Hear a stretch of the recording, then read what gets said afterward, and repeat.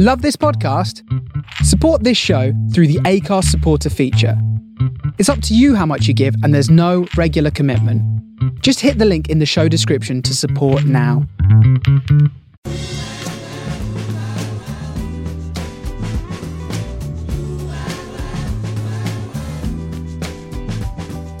This is the Soho Radio Podcast, showcasing some of the best broadcasts from our online radio station, right from the heart of Soho, London. Across our music and culture channels, we have a wide range of shows covering every genre, along with chat shows, discussions and special broadcasts. Here is just one of our recent shows. To catch the full show, head to our Mixcloud page or listen live at sohoradiolondon.com.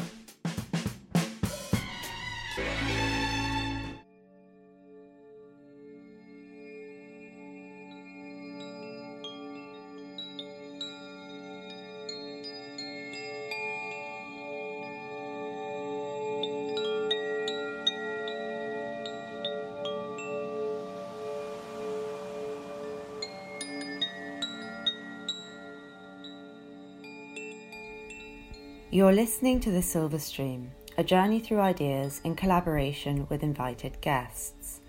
I'm Byzantia Harlow, a visual artist and the creator and host of The Silver Stream. Series 2 focuses on performance, creating a space for visual artists to air audio works.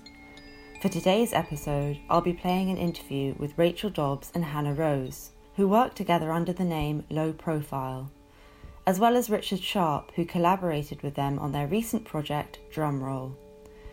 Low Profile's work is centred on an examination of the role of community, individuals and the collective. Low Profile make ambitious and engaging artworks in response to specific contexts. Drumroll is a new Arts Council England funded audio artwork by Low Profile in collaboration with Richard Sharp. Composed for 8 drums, it was distributed online on New Year's Eve 2020 as a shared but distant listening event. Drumroll takes a simple, recognisable musical flourish, a drum roll, as a starting point and extends and expands this to create an evocative, engaging, immersive listening experience. For today's episode, you'll be hearing the interview with Rachel, Hannah and Richard, which was recorded at the end of December, before I had heard the whole of Drumroll. Underneath us as we speak, I'll be playing sections of Drumroll for you to experience. For more information on this project, please visit we-r-low-profile.com/drumroll. So, hi, my name's Hannah and I'm one half of Low Profile. And I'm Rachel, I'm the other half of Low Profile. Hi, I'm Richie and I'm the drummer who's collaborated with Low Profile. And Hannah and Rachel, could you just give us a bit of brief background on what Low Profile actually is before we get into Drumroll? Sure. So Rachel and I have been working together as artists in collaboration under the name Low Profile since about 2003, so quite a while. We met at university on our fine art degrees in Exeter, and we had no plan whatsoever to work together or to continue working together over an extended period. But that's what's happened. So we spent the first 10 years of our kind of collaboration mostly making live work and presenting work at, in live art festivals in the UK and in Europe. And then in around 2013, we sort of actively decided to take ourselves out of the work and have mostly been making work with arts organisations, often in response to specific contexts and invitations, quite often outside of gallery contexts, but not always. So we make work, the work that we make takes various different shapes and forms. So this is an audio work that we've been making in collaboration with Richie, but previously we would have made, large public, public works, like text works on buildings or in public squares, or small scale works like badges or other types of online digital work, lots of different types of things. Well, first of all, I'm interested in whether you guys work independently of Low Profile as artists as well, and then I'm interested in like how your collaboration is kind of framed, like what your specific interest is within like the public space, I suppose. Yeah, so sometimes we do little bits and pieces individually or as part of other projects, but both of our kind of main like artistic output is as Low Profile. And the things that we're really interested in as Low Profile often revolve around people. So things to do with community, ideas of what it means to be an individual or part of a collective, and thinking really about like the experiences that people have as part of the work that we make. So the audience is always kind of at the centre. The audience and the experience of the artwork is always at the centre for us. It's the first thing that we're thinking about, and it's the thing that we're always like designing towards. So for us, we're less likely to start with like a medium and more likely to start with thinking what it will be like to experience a thing. I was just going to add that I suppose like over the years, we've worked with people, and that's as part of that process, and so in different ways. And so sometimes that's as participants or as kind of experts within their own fields, as collaborators, and that can take different scales and forms as well. And so it's not unusual for us to bring other people into the process of making work in different ways. And do you want to just briefly sort of give a bit of a background on Drumroll and how that started, and the thoughts behind that and the research and, you know, things like this? I was going to say it's been a really long process. I think a really early seed of this idea goes back as far as like 2015 when we were making a different work called Impromptu, which was a work that we made with a Freddie Mercury impersonator called Gary Mullen, who is the guy that won Stars in Their Eyes, if anybody remembers that, as Freddie Mercury. And at the time, we were spending a lot of time watching videos of crowds and crowds singing back to Freddie. And we were also thinking a lot about the space of call and response and that thing of amplifying your voice by doing something in unison with other people. And so we were also at the time getting a bit obsessed by watching like people drumming in large groups or like percussive noise making at concerts or that type of thing. And nothing kind of came out of it at that point, but I think that's probably like the really, really early seed of it. And then it's kind of developed. We've sort of picked that back up in around, I don't know, what was it, Rachel, like 2017, where we started to think more specifically about a drum and what you could do with a drum, and the idea of narrowing that interest and thinking about a drum roll in particular, which is normally something which is like something that somebody does on their own, like a drum. Mostly people, you know, you do get more than one drummer in bands sometimes, but mostly it's like a kind of solo act. And drum rolls in particular are something that aren't normally composed for more than one person maybe. And so we started to think about that as a kind of focus for exploring those ideas of individuals and collectives. I've actually been to Plymouth. In Plymouth, I had this really crazy experience where I was like really heartbroken, and I had to give this talk. So I had this like time in Plymouth where I didn't have anything to do, and I ended up getting on this like random fishing boat, and ended up in this place across from Plymouth. I think it's called Cowsand. Cowsand. Yes. I ended up there and I was like, oh my God, this place is so magical. It's like got this amazing energy, and like all this weird coincidence happened like years later with this person that I later fell in love with, who like goes there every year for his holiday, and I had the picture of the house that he stays in on my phone. So it's like this weird synchronicity. And then when I realised I was doing this, I was like, are these drums, like, is this drum sound going to be playing out of, like, Plymouth towards that place as well? Like, I found that really strange. Could you explain the, like, logistics of, or maybe you want to talk more about, like, Richie, maybe you want to talk more about the composition, but I'm also really interested in, like, the logistics of where the drums are going to be, the sound is coming from and all of that stuff as well. So maybe Richie could talk about the composition first, but do tell me about that because I'm interested at some point. Yeah, so the whole composition side of things, it started out as it was going to be sort of like a live work. I know we experimented like a couple of years back with having like more than one drummer, but due to obviously the current situation with the coronavirus, we've had to like sort of transform it into like a digital work. So the process has been sort of quite interesting because obviously there's one person playing all 8 parts now.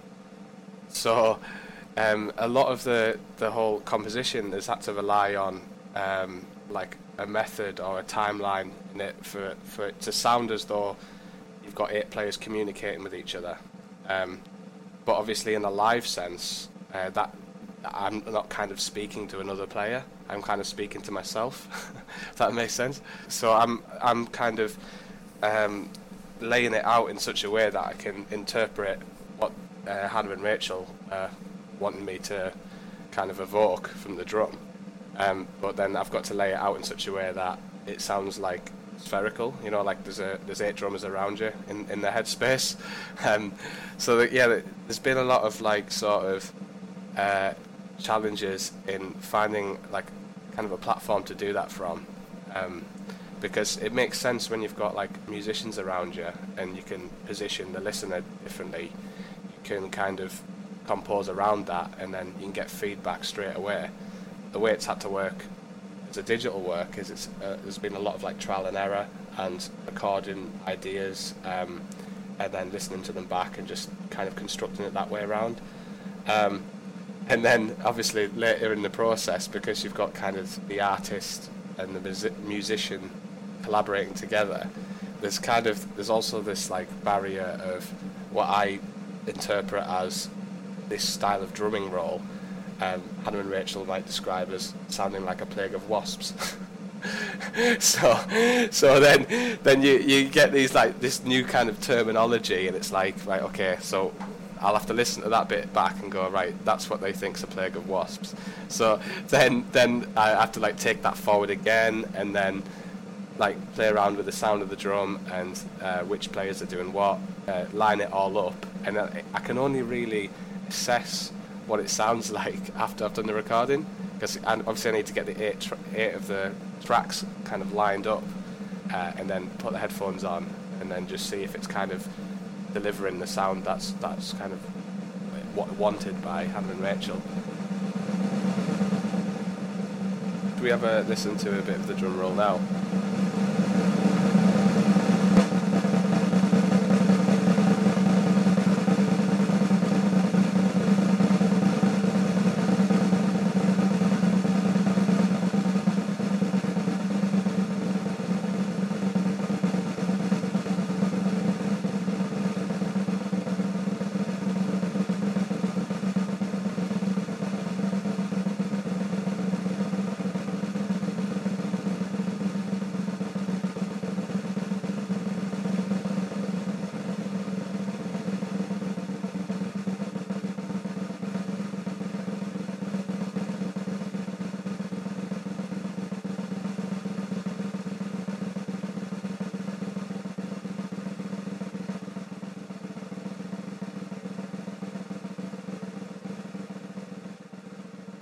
The idea is that everyone listens at the same time on New Year's Eve, so it becomes this kind of or collaborative listening experience. Yeah, that's right. Yeah. Yeah. But did you want to at some point have people actually doing it live and like, yeah. That's definitely where it started. We imagined like an audience in a space with 8 drummers. And so, yeah, I suppose we're interested in like what it might be for people to imagine 100 or however many people will have signed up, you know, also listening in that moment, but not obviously being together. But I think actually what we're thinking now into the future is that the next step might be to install this as a kind of as a sound installation within a space. So not with drummers, but with speakers. Because that's how I kind of, first of all, because it's nice, because it is this project where the listener or the viewer or the person thinking about it does project their own, because like exactly. I was saying, I had this fantasy of it being this very romantic thing of like this place I visited, and I imagined that there would be like an actual speaker or something, and it would be this drumming out to sea. Like that's how I pictured it. So it's quite nice that people can have their own kind of thing on it. And also just this idea, I mean, it's perfect for like what's going on at the moment with Corona and like New Year's Eve and this like thing of everyone coming together to do something, because God knows what we'll be allowed to do. So I think it's like really nice, and it's responded really well to that. There's actually a really nice quote, Hans-Ulrich Obrist describing his curatorial work as junction making between objects, people, and between people and objects. And I think that's kind of relevant somehow for this idea of like participation, but at a kind of, I don't know, or like things striking up kind of imaginative worlds for like a group of people or something. Thinking about the very first kind of workshopping and testing that we did. So the way that we met Richie was through putting out like a call out for drummers, and we asked people to send us like their kind of audition tapes, like an audition tape on video of themselves drumming, holding a drum roll for 10 minutes, I think, something like that. And then got in touch with 3 drummers that we met through that process. Spent a day in like a studio trying some things out, and then from that we continued to carry on the conversation with Richie, and then went to do another day of rehearsal with how many people, Richie, did you bring with you from work? I think it was about like 8 or 10 or something like that. Obviously, I'm fortunate enough that I'm in like a job where I know my colleagues are like 15 drummers, so it was kind of ideal, really. But yeah, I kind of borrowed a few Royal Marine buglers to come on. Yeah, because you're in the Royal Marines, and there was this record thing, right? Yes, yeah. So the Royal Marines Band Service decided to do like a charity fundraiser by doing like a Guinness World Record for the longest drum roll. So it's quite comical, really. I got tagged in the obviously the advert from Low Profile saying, "Oh, we're looking for drummers to do a long drum roll." And I remember I didn't send a video because I just kind of sent a link to the the Guinness World Record. And that was something that we'd already watched as well, which is kind of crazy. Then, you know, we were like, well, how can we not meet this guy? You know, he's part of one of our favourite videos. Yeah, that's like this synchronistic thing. Oh, so in that video it was different people taking over from each other. That's right, yeah. Oh, I was like, this is one guy who's been doing this for like 11 hours? I was like, what? That's what I thought. I was like, oh my God. Okay, that makes a lot more sense. Okay, got it. Yeah, no, it's like an amazing relay. And I guess, yeah, the reason that was kind of bringing that back to mind was thinking about when we were in that like second workshopping day, the sense also of like having these 8 drums in the space and that sense of like what would start to resonate within the space. So even, do you remember, Richie, like the snares of the other drums would be vibrating when one person was playing, and that sense of like, you know, can we do that with people as well and create a shared listening event where something is resonating between different people over distance? Yeah, it was kind of like I remember the first thing I decided to do was plot it out on like a graph and have like different colours for different players and work out a way I can sort of dovetail it so when one person relaxes, another person can take over. but I kind of underestimated the complexity of it. There was quite a lot of hurdles. It's just basically like playing like a jigsaw puzzle, trying to like make it in such a way that makes sort of compositional sense, also like is physically possible to play. I know my first draft, when I recorded all the 8 parts, I didn't give enough rest. I didn't realise how difficult it was actually playing a role for 20 minutes.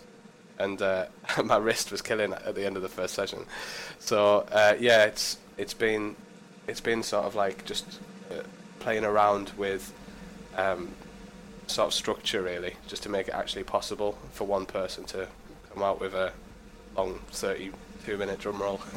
Also for the listeners, I feel it. Well, I've listened to it. Obviously, I've listened to the little extract that is like really amazing. But I just imagine it going on for that long. It's going to make you so tense because like a drum roll, you just associate this short drum roll with like something's going to happen, anticipation. But then there's like no relief for like 20 minutes. I don't know. It's going to be really interesting to listen to it. It's interesting to record because some takes are like 3 or 4 minutes long, and then I can like record the next section. But on others, it's like a 13-minute continuous section. And because I've got like a guide track where I've recorded my own vocals, that kind of cues me in. So it's like, I'll say something like, play a 2, play in 3, 2, 1 sort of thing. So everything works up at the same time. But the problem is, if I misread the play along and I'm 13 minutes into the take and I play something wrong, I have to get rid of that whole take. Because because it's continuous. It's not like I can kind of drop in a new recording. Which is kind of frustrating. We've been putting you through your paces, Richie, haven't we? From the start of this. Absolutely.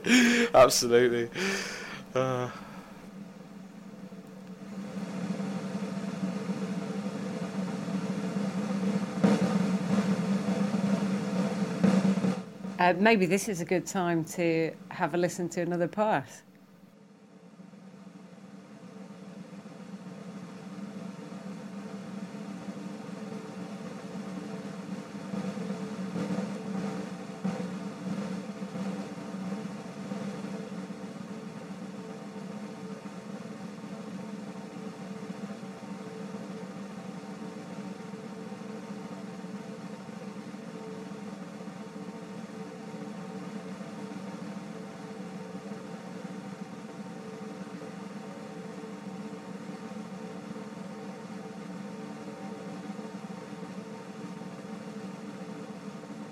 For us, it was really important that this is playable, and so that's what we've been saying to Richie all along. This has to be a thing that could be played. Like, it can't be a thing that is manipulated in post-production. And so as part of the project later in the new year, we'll make a score together and publish a score so that this becomes like a piece of music, essentially, an unusual piece of music that could be played.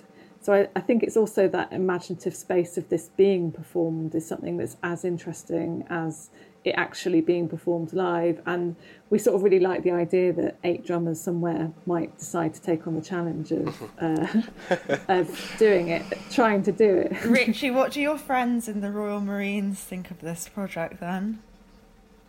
It's actually quite funny. When I was recording the last session, I had this like piece of paper in the concert hall saying like recording in progress, please be quiet, and like there's people like creeping in to get like an instrument and creeping back out, but it's kind of funny because when I finish the session, they're kind of asking me questions like, are you all right? Are you feeling okay?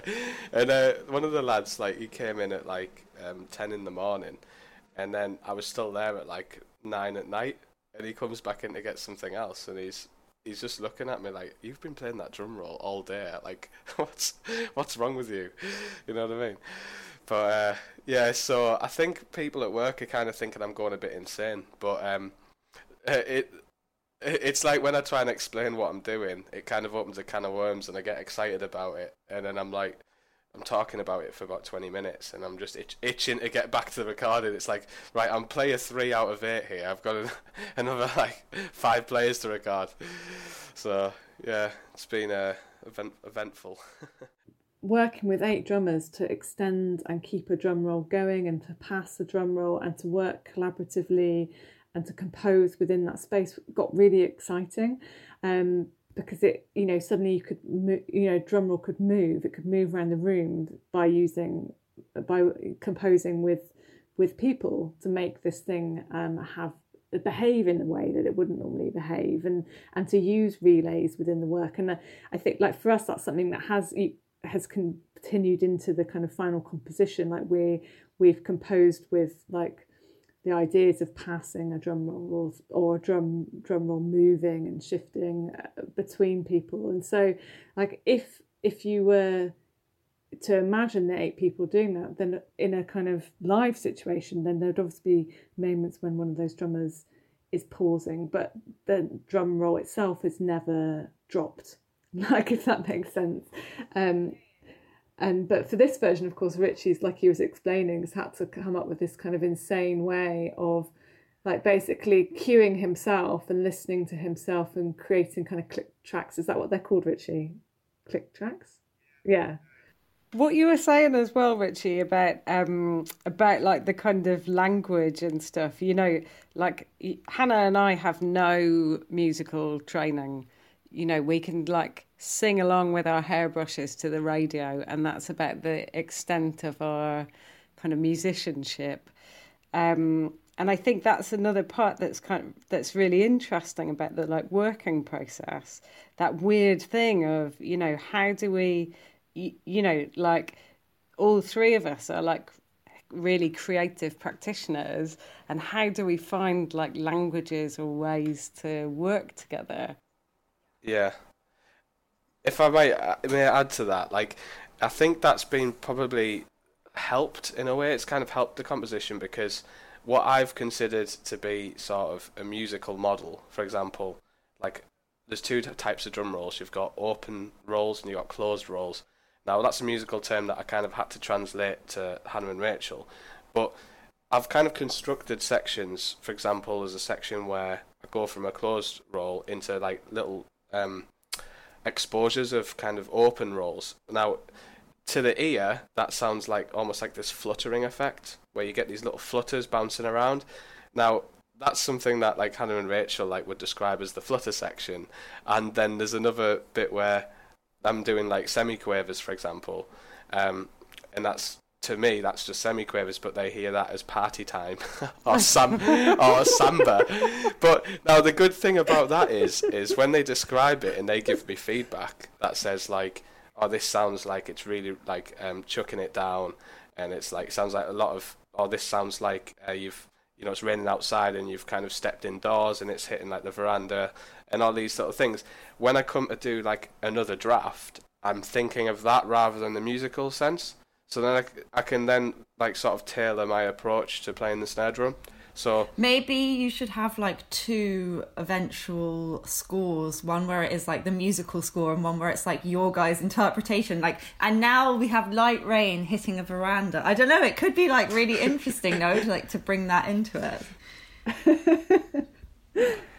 Well, yeah, I think we are going to try and find a way of having both of our voices in the score, and to have it as a thing that can be played, but also it's really important that those things that we think it evokes sort of are in it somehow, within the instructions or the kind of playing instructions. We were so excited, like when we heard the very first kind of experiments that Richie had sent to us based on all the many conversations we'd had. Me and Rachel were just like, oh man, it sounds like the waves, and it sounds like the rain, and we got so excited about that. And that was something that was completely unexpected to us. And suddenly that really triggered the work in a different way than we'd anticipated. And I think for us, obviously we live by the sea. It feels like we've been living through, I mean, it sounds kind of maybe really cliched, but like we've been living through a really kind of stormy, turbulent moment this year. And it just felt really like right. Those sounds that Richie was creating just felt really like evocative and like the right kind of things that we wanted to draw out of the work, but we would never have known that at the start of the process. Yeah, and I think like Richie's saying, we kind of went with it in that like ping pong between us around like really careful listening to Richie's playing And because of our inability to have like a kind of technical language around what we're hearing, starting to describe it through this more like evocative visual or experiential thing. And I don't think we could have predicted that. I think that it would have felt a bit mad, Richie, wouldn't it, if we had said to you, like, come and play the rain. Yeah. The thing is, it's one of those things where I say it was an accident, but kind of not really, because when we layered everything, like for me, when I laid it up to send the tracks over to yourself, it was something that I didn't realise it was going to sound like rain till I laid it up. Because obviously, to me, I'm just recording one drum at a time. So I'm playing something, it's an idea that I think, oh, this might sound good if you've got 8 people doing the same thing. But it was only really when I lined it up and I was like, this really sounds like Wasps. Oh. And it's a bit of an accident, but in essence, that kind of, like you say, when you listen to those first models like I sent over to you, it kind of gives you a direction where you're like, this really sounds like you're in the middle of a storm almost, you know, and you've got all these different sections going on. And because like it, you know, it sounds like imagery. It's like art in sound, isn't it, form, in essence, and it paints a picture. And then I think that really, like you say, it kind of steered us into the direction we kind of wanted to take it. Yeah. And I guess also, like, I mean, I definitely have been during this whole kind of lockdown time really, you know, not leaving the 5-mile radius of where I live. And like a lot of people, probably, you know, going for those walks or repeated, like, visits to different places. And I've definitely appreciated, like, Plymouth's kind of geographical position in a completely different way. When you have to be in the same place, like the same, you know, 3 or 5 mile radius for like 9 months of time, you become really glad that the sea is there. You really kind of appreciate that. Well, it's really nice for me because like that sea to me was so like special and like, I don't know, like evocative and weird, and then that you're kind of creating it through this sound that I'm like then going to have playing through my radio like years later is quite weird for me as well. I'm like, oh, that's a nice like poetic thing that's happened. It's very strange for me, so I'm like really into it. I think like this, you know, we're really fortunate that we do live where we live, but I think people have that idea of like horizons, you know, and like looking out, and the idea of kind of shouting out to the horizon or calling out to the horizon, or, you know, and that, or that sense of what it's like to shout out into the rain or the wind and to be hit by, you know, heavy rain and wind. And although that it, for us, it's a lot of that is located because we're here, I think it's something that I hope people can imagine, and that sort of that space of it. Yeah, definitely. There's a really nice quote from Nicholas Bourriard in Relational Aesthetics, which I think is quite appropriate. It's, we can, in other words, no longer regard contemporary works as a space we have to walk through. Contemporary art resembles a period of time that has to be experienced, or the opening of a dialogue that never ends. I feel like that is quite appropriate for this project as well. Really nice, yeah. And that sense of like duration, and I guess that's, I mean, it's something that a lot of people might be considering this year more than they normally have been, because time has been feeling strange for so many people. But also like that sense in the thing that we were very first drawn to with the whole idea of drum roll, which was like a drum roll is usually short, and it's about anticipation, build up and release. And how can we like play with that or bring that into, you know, it having those qualities, but it also having different types of richness about it. Like there's something about this piece being like 30 minutes long, and that sense of like dedicating time to it. Also, like Neil, who's working with us on the mixing and mastering, was saying that really like what Richie's made here is like an ode to a snare drum. You know, it's like a poem of love to this to this to this one particular instrument. And that sense of like really trying to push something to its limit, you know, like I guess like Hannah and I were talking about, you know, starting off making kind of live art and performances. One of the things there for us was always like duration and repetition and what happens when you're in a space with other people doing something potentially ridiculous for a really extended period of time. And so, yeah, so I guess like that's at the roots of what we're kind of getting at. And I suppose also, Richie, like that was one of the things that was quite funny, wasn't it, about working together first off, was this sense where we were like, okay, only play this one drum in your drum kit. Only play it in buzz rolls. Only. Yeah. I think what's interesting for me, like listening to it, especially like the first listen of like putting it together, was how you hear it as a snare drum to begin with, and like everyone, like you say, everyone associates it with anticipation. Like someone's won like a raffle ticket, and there's a roll going on, but because it's so extended and elongated, you kind of like you're waiting for something to happen. But when things start, you know, when other players start layering up, then you kind of forget you're listening to a snare drum almost, because it becomes this homogeneous hum of craziness, and it just kind of just grows from there. Really, we've made like a little intro track to be played before the work, and we today added a line in it saying what you're listening to is drums or something along those lines, because we've thought it's really important to remind people that this is just Richie playing snare drum, because it does at times sound nothing like that, or it maybe sounds like we've done quite a lot of work to it, adding lots of effects and things like that, and we haven't. And so we thought we should probably just say that this is just a guy on a snare drum, because it does sound otherworldly and weird, and it makes noises that we certainly didn't imagine.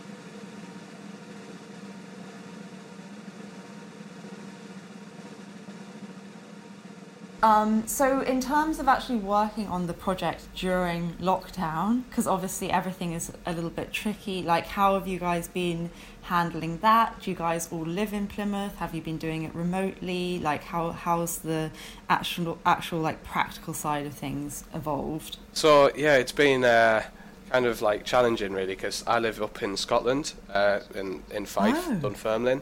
So kind of communicating, we've had to do it all digitally through lockdown.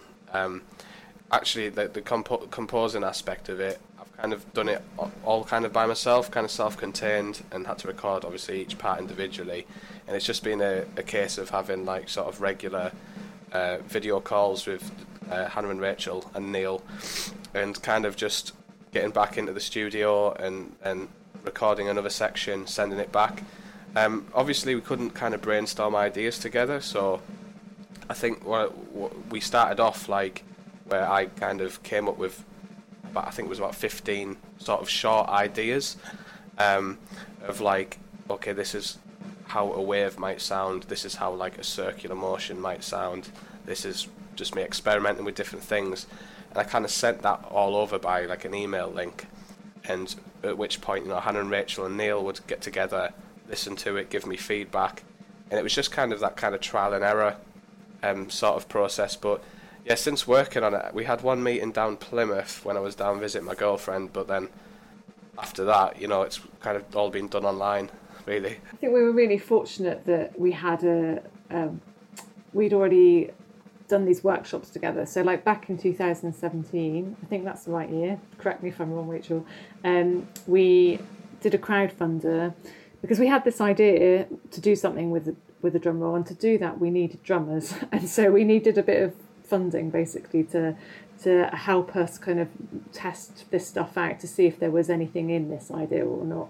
And so we did a crowdfunder, and that enabled us to do some sort of research and development time working with Richie and other drummers in a kind of workshop setting and kind of testing and workshopping ideas together.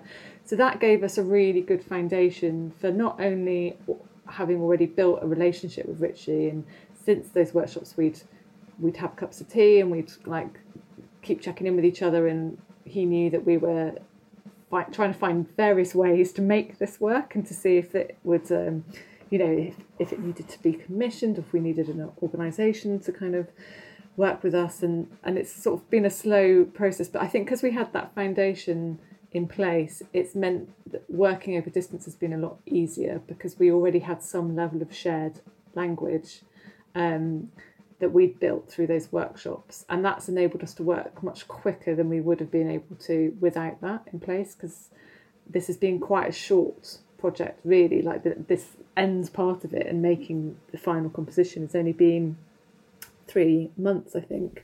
Oh wow. And you got Arts Council funding for it, right? Yeah, that's right. That kind of came about because we were thinking during the first lockdown time and during the summer about how we wanted to really try and make this project happen and what would it take. And there was also there was probably something about the lockdown stopping people being able to even get together, where we could think about this project not just as a live performance, because that had been one of the things that was going to be tricky about it, that it needed 8 players, that we'd need to have the right type of space to bring people into.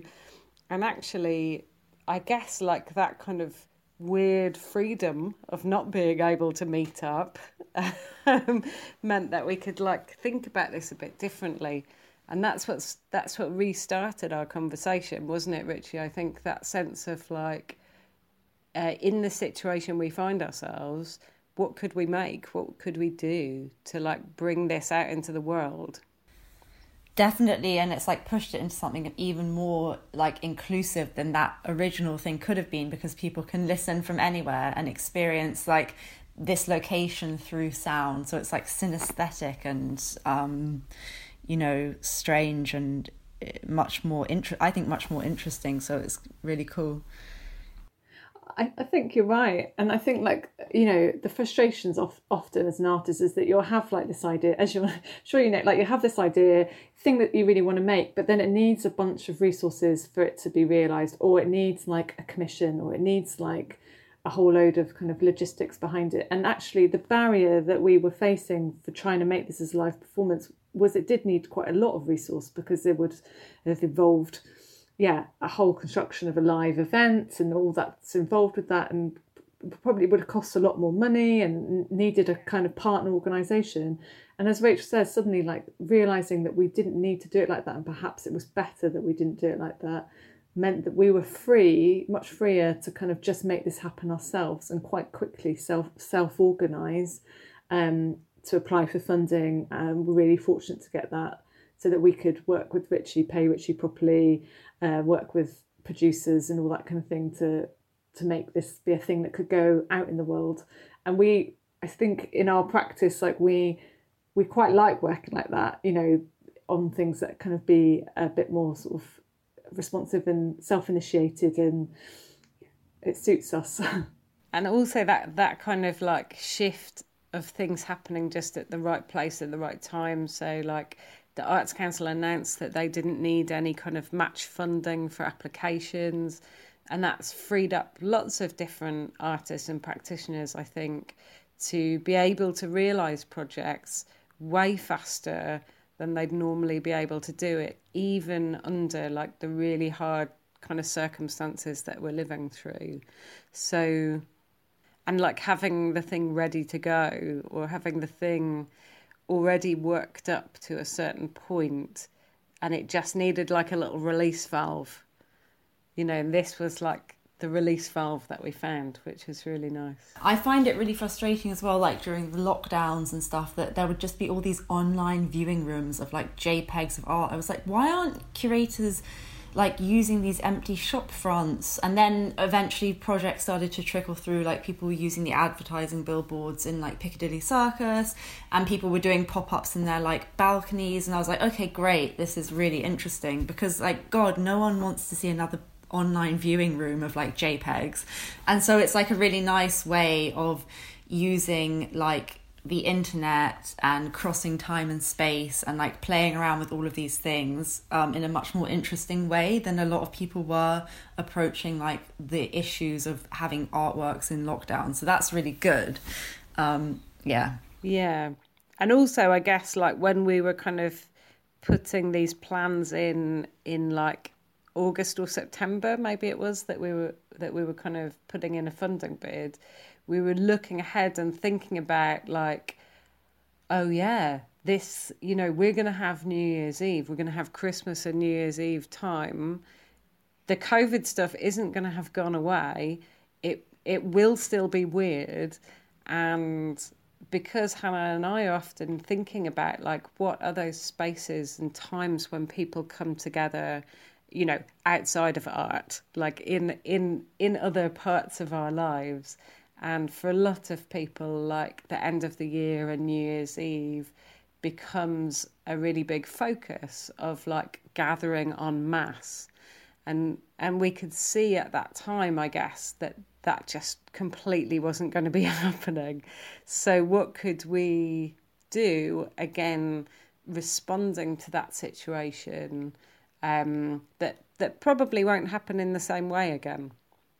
You know, fingers crossed there's not going to be a whole lot of New Year's Eves that we have through these types of conditions.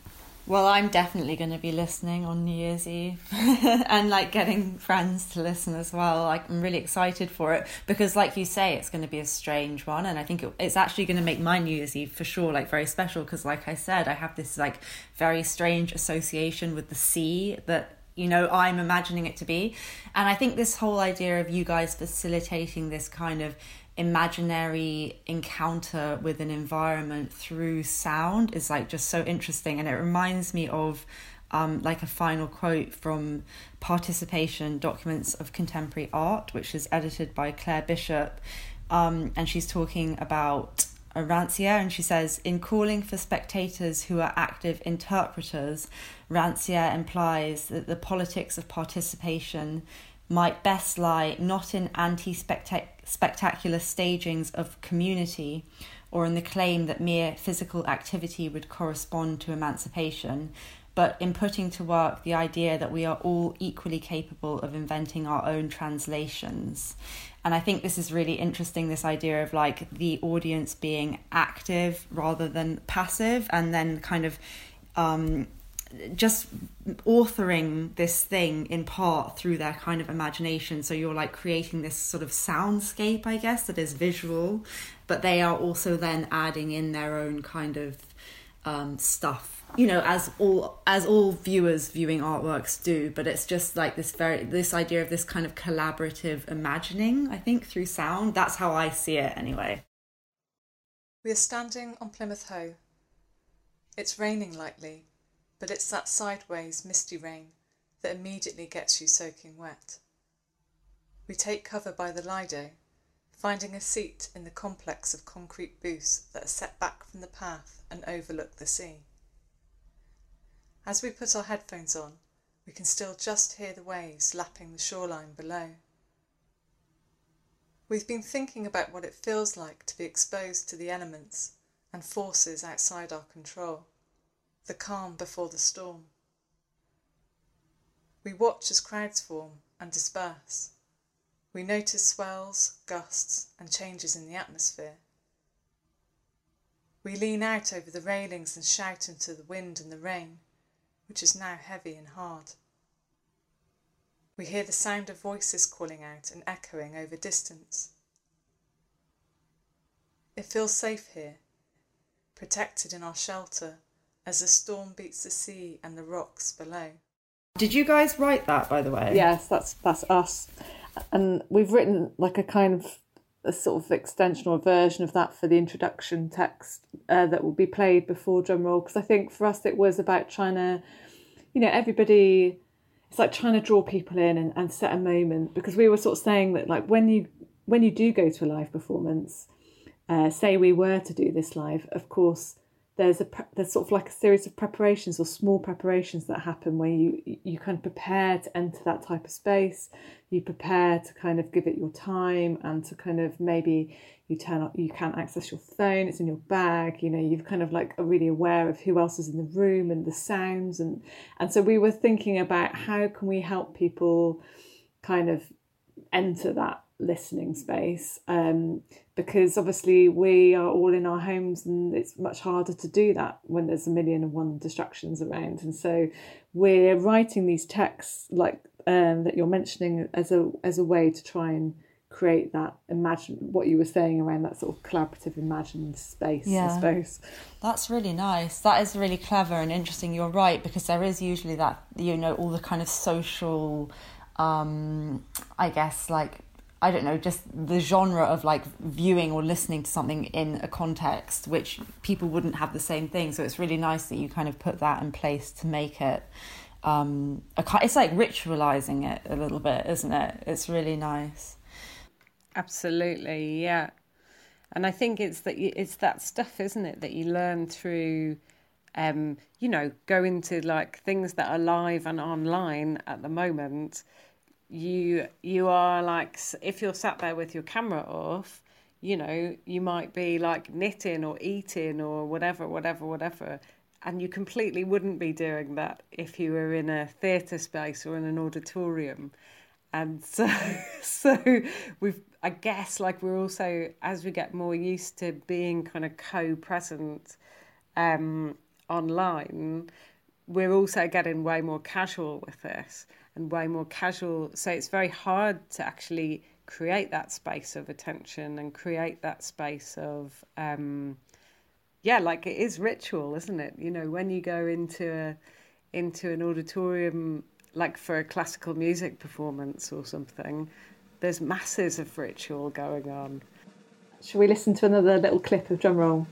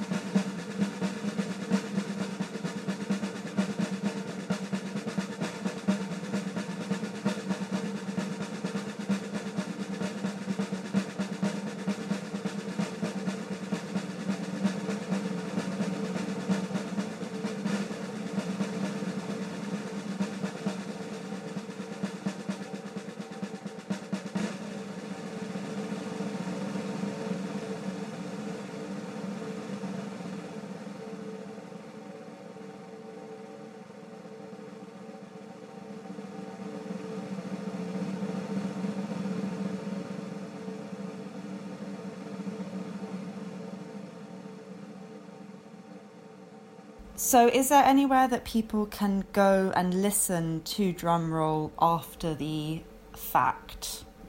Yeah, so Drumroll's going to be available for the first 2 weeks of January, and you'll be able to access that and listen to it, stream it from our website, which is wearelowprofile.com, and that has hyphens in between each of those words, /drumroll.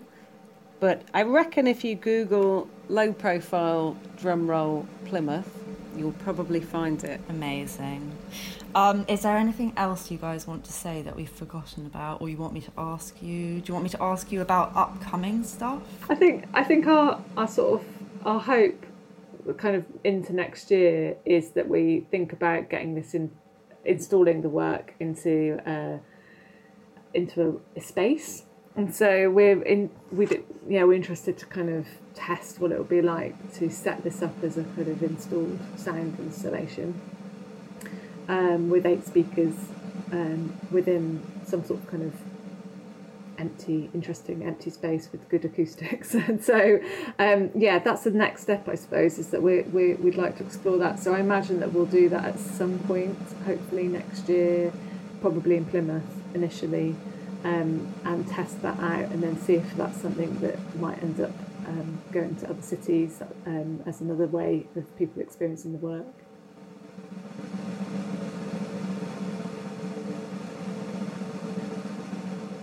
Thanks so much for joining me, Rachel, Hannah and Richie. It's been really fun hearing about your project, and thanks very much for coming on the Silver Stream. Thank you. Thanks for having us. It's been lovely talking to you. Thank you. Thanks for having us. Bye. Bye. Bye-bye.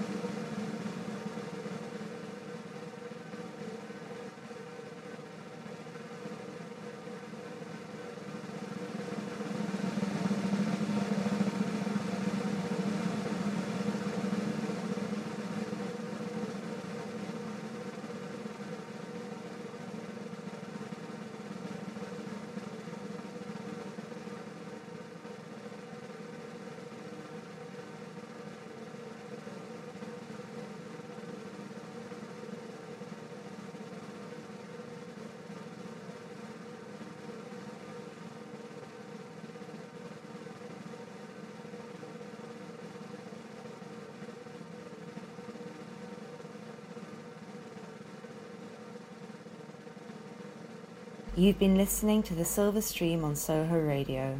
I'm creator and host Byzantia Harlow, and for today's episode I was joined by Rachel Dobbs and Hannah Rose, who work together under the name Low Profile, as well as Richard Sharp, who collaborated with them on their recent project Drumroll. Thanks for listening, and I'll see you next time.